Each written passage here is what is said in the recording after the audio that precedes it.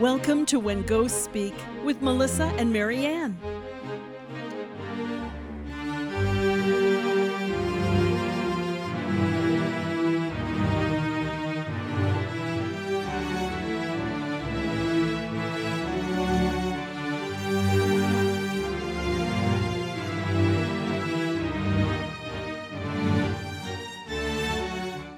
Hello, everybody. Thank you for joining us for another episode of When Ghosts Speak, aka The Adventures of Marianne.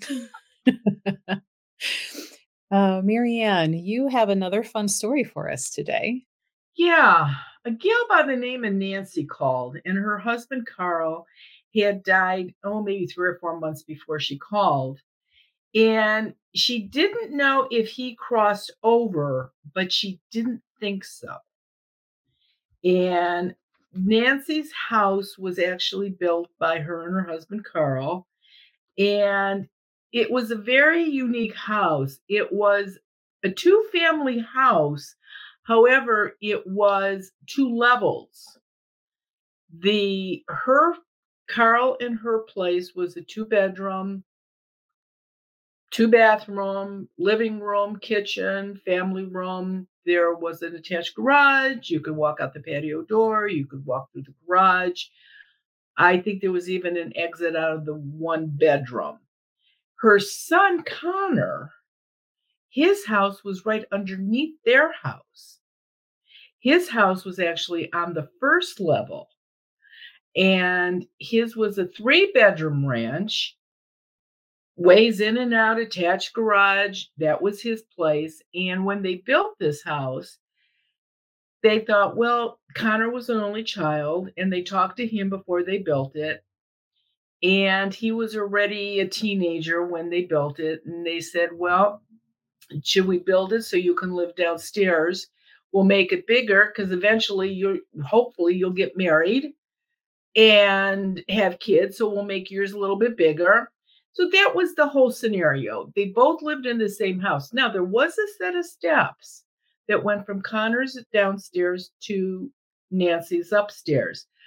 Both had a door on each end. Both doors could be locked. So each person actually did have their privacy.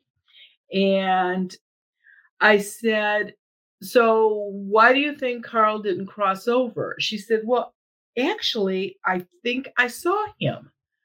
She's in the hallway. And she said, and I haven't had any dreams of him. And I said, well, he hasn't been dead long enough yet for a dream. And she said, years ago, Carl and I came to hear you talk.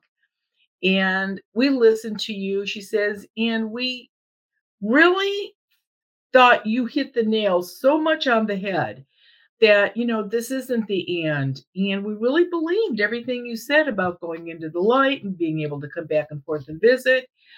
And she said, but we had no need. There was nothing going on in the house, so we didn't bother to call you. She says, but now I think it's important that, we figure out what's going on. And I said, so tell me what's going on. I said, you're worried about Connor. She said, yeah. She said, we had him late in life. He was a preemie. And she said, and there's no doubt about it that we have spoiled him rotten. She says, but he was our only child. And she said, he's so smart. He graduated with a degree in political science, and he taught high school. And so that's what he did. And again, he lived, underneath them. And her husband was actually an engineer, but he was very political. He was a councilman in their neighborhood for a few years till he got sick. And him and Connor had this bond, a really father-son bond, really strong. And he really tried pushing Connor into going into politics. He really thought that Connor would be great at that. And so, it was really strange. You can tell your kids that you want them to do something, but whether they do it or not, no matter what age they are, sometimes it's always going to be a hassle. So she said, so Carl's been sick. He was at home, she said, and he had nurses coming into the house on occasion, a couple times a week. She says, and the one day I glanced up and I heard Connor pulling in the driveway, and I glanced out the window, and he had somebody in the front seat with him. And I thought, I wonder who he's bringing home with him. So she waited, and Connor did what he did every time he came home, if it was not late at night. He came upstairs, knocked on the door. She opened it. Hey, how's Dad doing? How are you guys doing? She says, Connor, who's in the car with you?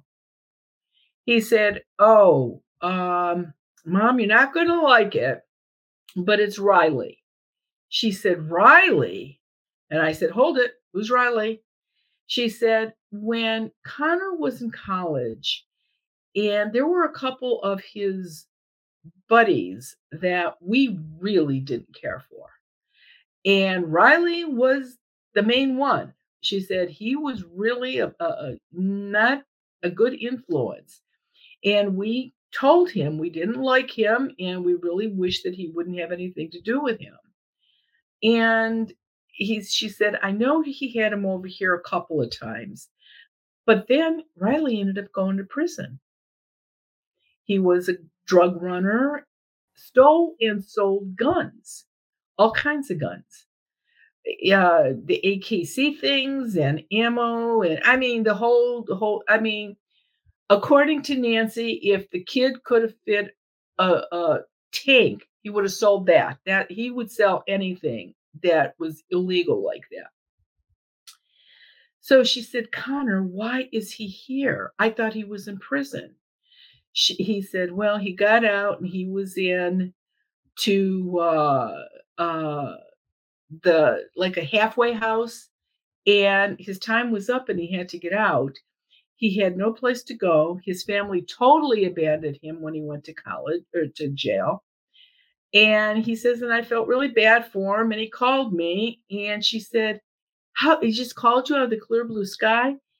And Connor sort of looked at her and said, well, Mom, when he was in prison, I was visiting him. He says, he's a friend. Just because you didn't like him or Dad doesn't mean I don't like him. She said, so what's he going to do? She said, well, he's going to look for a job and he's going to try to find a place to live, but he can't find a place to live till he finds a job and makes some money. So he's going to stay here. He says, I got that extra bedroom. He can stay there.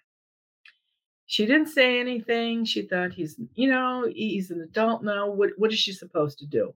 So Carl died, and they had the funeral, and Carl knew exactly. I mean, he had planned his funeral. He was not one of these people that were going to stay.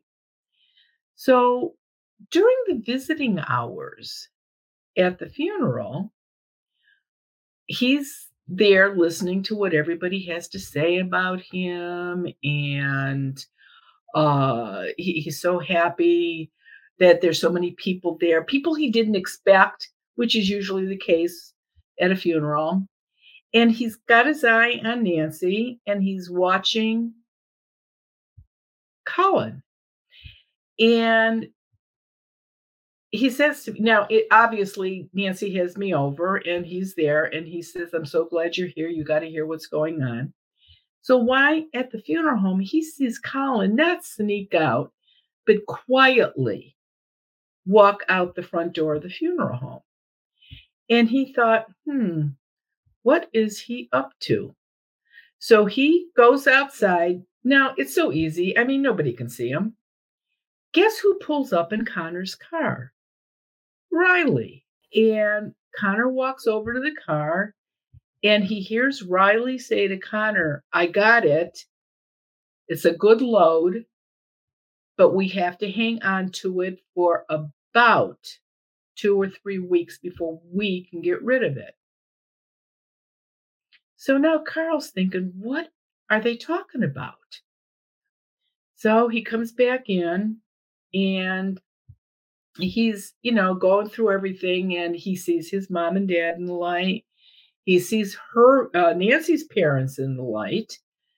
And when he was sick, he had been talking to his father. Now he couldn't, which of course is normal. Till he goes into the light, he can talk to them again. But he was really worried about Connor, and he still didn't like Riley. So he decides he's not going into the light. He's going to stick around. He doesn't know what Connor's doing, and he's thinking he can do something to stop it, avoid it, fix it. Who knows what he thought. So he stays. Well, about 3 weeks after Buried, Here But Buried, Connor comes home, and she heard him come in. She heard his garage door go down. And all of a sudden, he comes tearing up the steps, and the door wasn't even locked. He just knocked once and walked in. And he says, "Mom, what were you doing down in my house?" She says, "Connor, I wasn't in your house." He said, "Yes, you were." He said, "You opened up the spare room. That room was locked. Why did you go in that spare room, and how did you open it?" She says, "Connor, my arthritis is so bad." She says, "I can't walk up and down those steps without killing myself." She says, "I was not down in your place." And she says, first of all, why do you even have a door locked downstairs?" And then before Connor could answer, she says to him, "Oh, because of Riley." And he said, "No, Mom, not because of Riley. Riley's fine, and Riley is just as upset as me that the lock is off and the door was open." And so she said, "Well, help me downstairs. Let me take a look." And he says, "Never mind. Just never mind. Just stay up here." So he went back downstairs. A couple days later, Connor comes running up the steps. He said, "I don't know what's going on, Mom." He says, "But for some reason, Riley can't sleep at night. He is up all night walking around. And because he's walking around, I'm not sleeping." So I looked at Carl, and he said, "Oh, yeah." He says, "I would not let Riley sleep. I kept waking him up. I was hoping that they'd get into a fight and Riley would leave." And I said, "What did you find in that room?" Guns, guns, guns. All illegal guns, stolen guns, hot guns, ammo. He even had some of that C4 for blowing stuff up. Yeah, it was like, where did this stuff even come from? Why? Right. Why? Money, money, money. I would kill my kid. Yeah. And his friend. Well, all of them. Well, and there you go. And that's why Carl didn't cross over. He was so worried about what was going on, and he didn't know what to do about it. So now I'm in the house 4 months after his death. He said they get big loads of these stolen guns about once a month, once every 3 weeks. He said, and they're making a lot of money. He said, and I heard Connor telling Riley that he's got to get that letter done and turn it into the school board. And I looked at Carl and I said, "Why?" And he said, "Oh, he's resigning. He's quitting teaching because he can make way more money doing what he's doing than teaching school." So this sounds like Breaking Bad, where the science teacher starts, turning out drugs to raise money to pay for his cancer treatments. But he was making so much money selling drugs that he's like, what should he teach? Okay, no, okay. So it was all about the money. So I said to Carl, I says, "What is it that you want me to do?" And he said, "You've got to stop. Please stop Connor." I said, "How am I supposed to stop Connor?" And he said, "Well, you know people." He says, "Can't you do something?" He says, "I know you've helped." And he said the detective's name in his town. And I said, "Yeah, I have done work for him." He says, "Well, can't you call him?" I said, "Carl, I says, you expect me to call my detective friend? I says, so he can come out here and do something with Riley? I says, and what do you think he's going to do? Let your son skate? I said, he's involved in this up to his eyeballs. I said, what the, this is not good. And he says, I know, he says, and now he's smoking weed and he's drinking a lot. And I said, so what do you want to do? So Nancy is listening to us. And every time Carl tells me something, I say it out loud so Nancy knows what he's saying. Nancy says, oh, I had no idea it was that bad. No idea it was that bad. And I looked at Nancy. I said, what do you want me to do? She says, if he stays doing what Riley is doing, I'm afraid he's going to get killed. And Carl said, well, I didn't want to say anything, but he's in trouble with one of the guys that he's buying guns from. He cheated him on some money, he says, and I don't know if that means they're going to come after him and Connor. He said, but I didn't want you to tell Nancy that to worry her. And I went, hey, you know what? I can't keep secrets in this kind of a situation. So I told Nancy exactly what Carl said. She said, Connor has to go to jail. You have to do something. I said, okay. So I called my detective friend up. He was out. They said he'd be back in about 20 minutes. He called me back, told him where I was at, told him what was going on. And he said, can I come over real fast? Will you keep the ghost there so I can ask him a few questions? I said, sure. Why not? So the detective comes over. Let's have a party. So the detective comes over and he said, okay, have him give me the schedule. So Carl gave him the schedule, what days. He says, when are they both normally here? And Carl gave him that information. He said, I can come in because Riley's been in jail. He's been in prison. I can shake him down anytime I feel like it.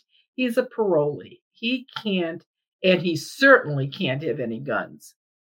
And Carl said, well, just be aware of it. He's got one that he carries on him, one on his ankle, and he's got two stashed in Connor's car. So he's fully loaded. He's got guns everywhere. So the detective said, fine. And they definitely, I asked Carl, I said, let me make the light and you can still keep watching, from the light. Go to the light. He goes, I'm not going. He says, I will come and find you once I know that Colin's okay. He said, but I'm not going to go until I know Colin's okay. I can't grab them and throw them in. They still have to make it on their own. I said, fine. So it was Nancy called me. It was about 10 days later. It was a whole SWAT team that showed up. And they took Riley and Connor in. And there was court. And they both pleaded guilty. They ended up in prison, jail, prison. The only thing that Nancy begged the attorney is that she didn't want Riley and Connor put in the same facility. She wanted them separate because she was afraid they'd be buddies, which she was probably smart. I mean, I think people and let's be honest, some people end up in jail that are innocent. But I bet they come out knowing a whole lot more than what they went in knowing because of what you learn when you're in prison. And I said, okay. So I says, when did all this happen? And she told me. And I said, great. And so I kept a watch out for Carl. I thought, I wonder, because I had told him about going to the funeral home and just using that white light. And he said, no, I want to come and see you. I said, all right. He said, I want to go to the right place. I'm thinking there's only one white light, but I'm not going to argue. And so it was about 4 or 5 days after that, we had just finished supper and I had gone in the office and there was Carl sitting on the chair in the office. I says, well, you got it accomplished. He said, I did. And I said, great. I said, and you're happy with it? He says, well, Connor's not going to be in for very long. Riley, he's in for a long time. He said, so I think that's going to be over with. He said, and hopefully, he says, Connor will get on the right track. He says, and I will watch over him once I go into the light. And I said, okay. I says, don't forget to go visit Nancy. He says, oh, that's the first thing on my schedule. So he goes into the light. Nancy calls me 2 days later. She says, oh, I had the best dream with Carl. She said, we talked and talked and talked. And she said, and everything is really good. He had messages for me from my mother and my dad. She said it was wonderful. So that's the story of Carl and Nancy and Connor. They ghosts tattle on people that they live with. There's no doubt about it. And this guy was, his number one priority was making sure that his kid didn't get killed. I mean, or blowing up the house with C4. Right. And they had no idea where he got that. Actually, I talked to the detective a couple weeks after that. That C4 was actually stuff that was stolen from an army base. To my knowledge, they still didn't figure out how they got it.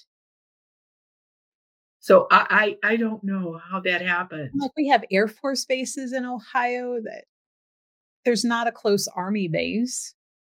Yeah. So the network to get that here. Yeah, but these kids in their 20s like that, it's no big deal for them to drive 3 states over. They don't care. Sure.